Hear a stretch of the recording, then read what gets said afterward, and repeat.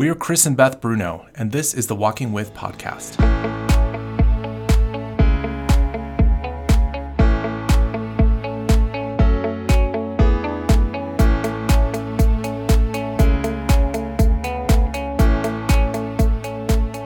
God called you to walk with people.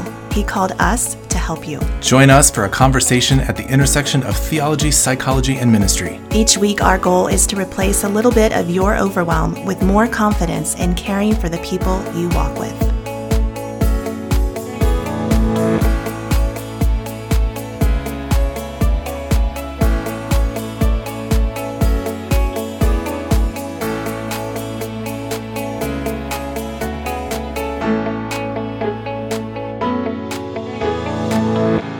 Hello and welcome back to the Walking With podcast. This is Chris and Beth Bruno coming to you from our basement. It is Holy Week, second week of April, and third week of being shut into our homes, shelter in during the COVID-19 pandemic. And we are hearing from friends, from clients, from fellow ministry leaders that we've moved past that triage stage, and we are now in somewhat of a maintenance mode and a sense of how much longer is this going to go on for, and what does that mean for us as a family, for my work life, for my relational life. And I don't know about you all, but we are sensing that everything is more amplified now. And so that is actually going to be this next series that we do called Amplified, just bringing to you the reality of all the things that were already a thing are more of a thing right now. So Chris, can we dive into kind of what we're talking about when we say amplified? Yes, absolutely. You know, in a lot of the counseling work that I do, I will use this acronym with people, specifically with regard to addictions, but I think it applies to what we're walking with and walking through right now. And that is the acronym STAB, and it stands for stressed, tired, alone, and bored. And I don't know about you all, but that's kind of a good description of where we're all at right now, right? The stress of what we're experiencing is higher than it was before. The tiredness, the weariness of just hearing the news and staring at the screen and being together with the same people constantly without variation and routine, right? The aloneness of being isolated away from your community, from your work, from your friends, from your church, whatever that may be. And then bored. We may have a lot of things to do, but like Netflix and all that. But I saw a meme the other day from a good friend of mine, and he basically said, I finished Netflix today, right? That there's just so much that we're just bored with the things that we can do in the same house. And so stressed, tired, alone, and bored just is kind of like this atmospheric conditions that create an amplification of the things that, as you said, that were already a thing. Now they're even more of a thing. Now myself is just so much thinner than I was before all of this started. And it just amplifies things. It makes things louder.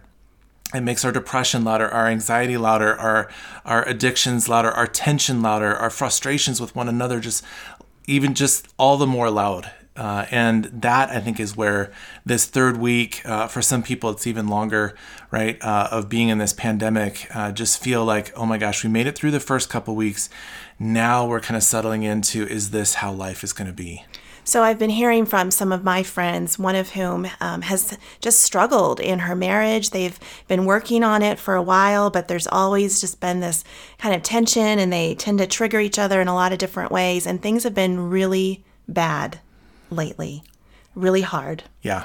And I think that's kind of what you're saying, is that all of those problems that previously existed are now amplified as they spend far more time together during a day than they ever did before. I have another friend who's single, and this has been exceptionally difficult for our single friends, brothers and sisters who live alone and are now experiencing an even greater level of isolation that is amplified.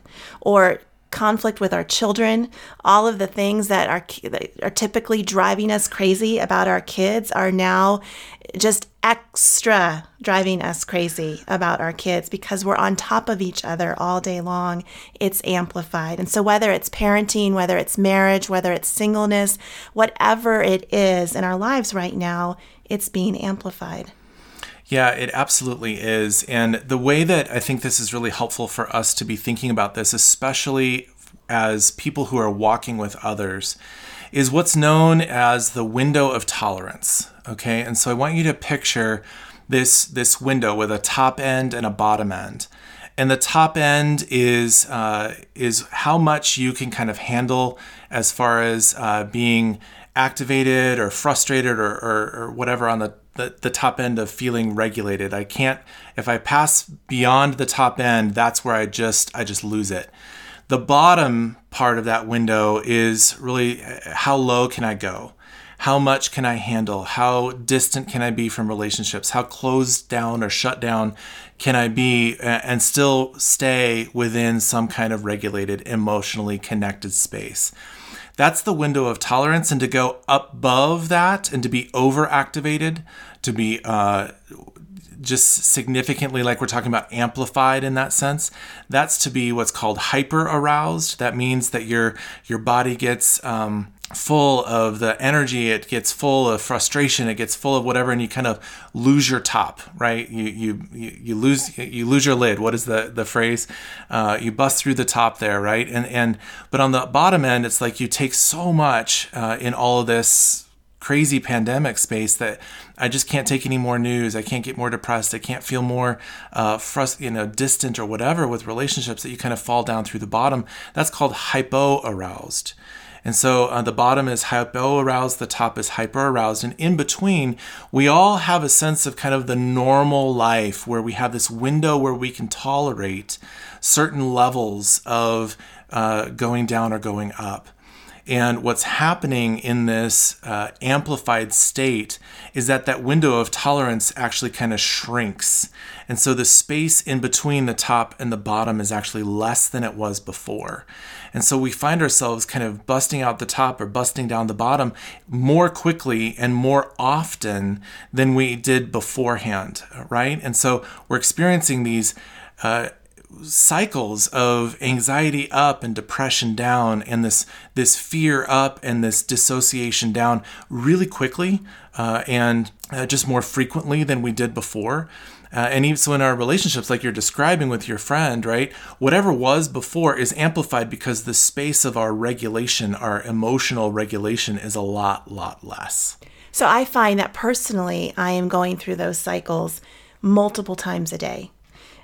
Sometimes within an hour, where I am feeling hopeful, I'm able to be grateful for certain things, and then something happens, and within the hour, I'm feeling just stressed again, anxious, disappointed, you name it. And it's been surprising. It's also been tiring. And what I have found is that if I stay present to that, if I'm aware of how I'm cycling through that throughout the day, it's wearisome. It's a lot to hold, to be that present, to stay that connected to yourself. But if I check out and just want to numb it, well, that's not a healthy choice either. And so how do we stay within a shrinking window of tolerance? Yeah, I feel like what's happened, and some of us are actually celebrating the reduction of noise in our lives. Even last night in our family, we were talking about our calendar and how wonderful it was that we now have like a clear calendar. But what happens is that by clearing the calendar and reducing all the other distraction and the noise, now there's not that kind of even white space in our days, right? We don't have the white space of a commute anymore. We don't have the white space of just transitioning between meetings or going to church or going to something. Like, we don't have that white space anymore. And so what you're talking about is we're always constantly on and attending to what's happening, to what we're feeling moment by moment. And it just gets really tiring. So how do we stay present to that, and how do we walk through that? I think we actually need to create new white spaces in our lives so that there is transition between things, so that there is, like, between work and coming home, quote unquote, going off work, maybe we need to increase the time that we just go for a walk between things. Maybe we need to create some new things that some rituals or processes like journaling or just checking out a new magazine or something, right? Just reading a new magazine that we pick up somewhere. Like that's the kind of white space that maybe we need to just give ourselves in order to not be so constantly attentive to what we're feeling all the time. And at the same time, it is helpful for us to be attentive to what we're feeling so that we can moderate and stay within our own window of tolerance so that we're not bumping out the top or down out the bottom. So for those who are walking with others and recognizing, all right, this is going on, this is normal, what I'm experiencing, those that I'm walking with are also experiencing, and perhaps more so, depending on the situation, which we're going to get into more in this series, some more acute situations that are being amplified now that we're all stuck at home. But for those individuals, now that we're doing all of this virtually and caring for people in our ministry is now on a screen, how can they be more attentive, recognizing that stuff is amplified? How do they do that well via a screen? I think the first thing that we need to do is kind of go through a little bit of an inventory of what do we already know about each person. Because I bet already we have a sense of the people and whether it's past stories they've shared, past struggles they've shared, whatever it may be. Before we come into being with them, I think those of us that are walking with others should do a little inventory and ask the Lord, like, what is it that this person, what might actually be amplified in the life of this person as a result of being in this pandemic space? So for those that maybe have already had some level of marital struggles, that those of us walking with them to kind of come into that having an anticipation that that marital struggle might be amplified, and then to ask a few of our exploratory questions around that, right? Or someone who's struggling with a pornography addiction or an eating disorder or some struggles with anger or rage or whatever it might be, that we're mindful as we're entering into that to be just kind of attentive and poking around in some of those areas, and then obviously being kind to those areas and normalizing, yes, of course your marital struggles are going to be greater in this space, or of course your temptations in that area are going to be even greater. So I feel like as those of us that are walking with, if we can have a sense of that first, and then also maybe if you can, to have some preparation, some things that coming into that phone call or into that Zoom call or whatever it might be, that you have armed yourself with some books or articles or podcasts or blogs or groups, virtual groups, whatever it might be, that you might be able to offer that person so that you're not kind of caught off guard, that you can kind of walk in with your tool belt full of resources for that person, specifically for that person, before you even start that conversation. I think as parents and specifically moms, we actually have done a really good job of creating this unilateral experience of what it's like to come home and like to be a homeschooling mom all of a sudden, to have our kids come home from school. There's all the memes, all the jokes, all the shared experience in that. And so it's almost like this enormous support group that has happened spontaneously, organically among parents.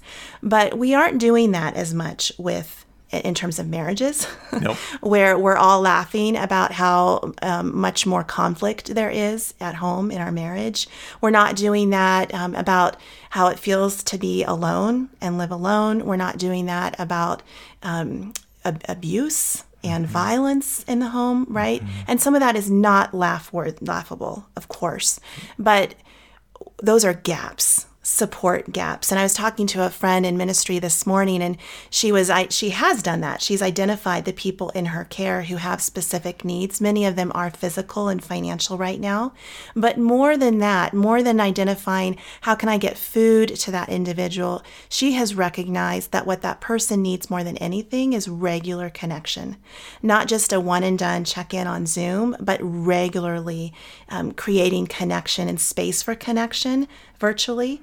And so as I think about people in ministry creating so many things right now and stepping in to really take all that they already did and make it virtual, I wonder if we need to pause on just continuing and maintaining what we've already been doing and really step into some of those gaps and spaces and just create it, whether we're being asked to create it or not. So support groups for single parents, support groups for older folks who are widowed or widowers, support groups for marriage couples in our care who we know could Right. use a support group, right? And just really stepping into some of those spaces, whether it's virtual or not, to really we've identified and now we're addressing. Yeah, I think what we did really well and what we witnessed people in ministry doing extremely well was making this really rather quick pivot from being able to gather to now not being able to gather physically, and shifting into, okay, now what do we do? How do we do church? What does this look like? And even our church has done a good job of kind of reaching out and saying, how can we help people in need, and who can be the ones to help those people in need? So I feel like there's been some good things like that, but on the emotional side of things, or on the relational side of things, you're totally right that there are some gaps that have become apparent as a result of the pandemic that maybe weren't apparent or as amplified, before. Now they are. And this is a great opportunity really for us to step into some of those places and serve people and come alongside of people in ways that we didn't have an opportunity like this before. And I think people would be receptive to that for sure. Mm-hmm. And so I think what we're talking about today is just the normal amplification that we are all experiencing, but recognizing that there's quite a spectrum. And so for the rest of this series, we're going to dive deeper into more of those acute amplifications that we need to be aware of as we're walking with people, whether they're obvious or not. We know they're there. We know they're in our midst. And so how can we be more attentive to caring for people who are in more of those acute amplification states? Yes. So stick with us as we come back, same time, same place next week from our basement again.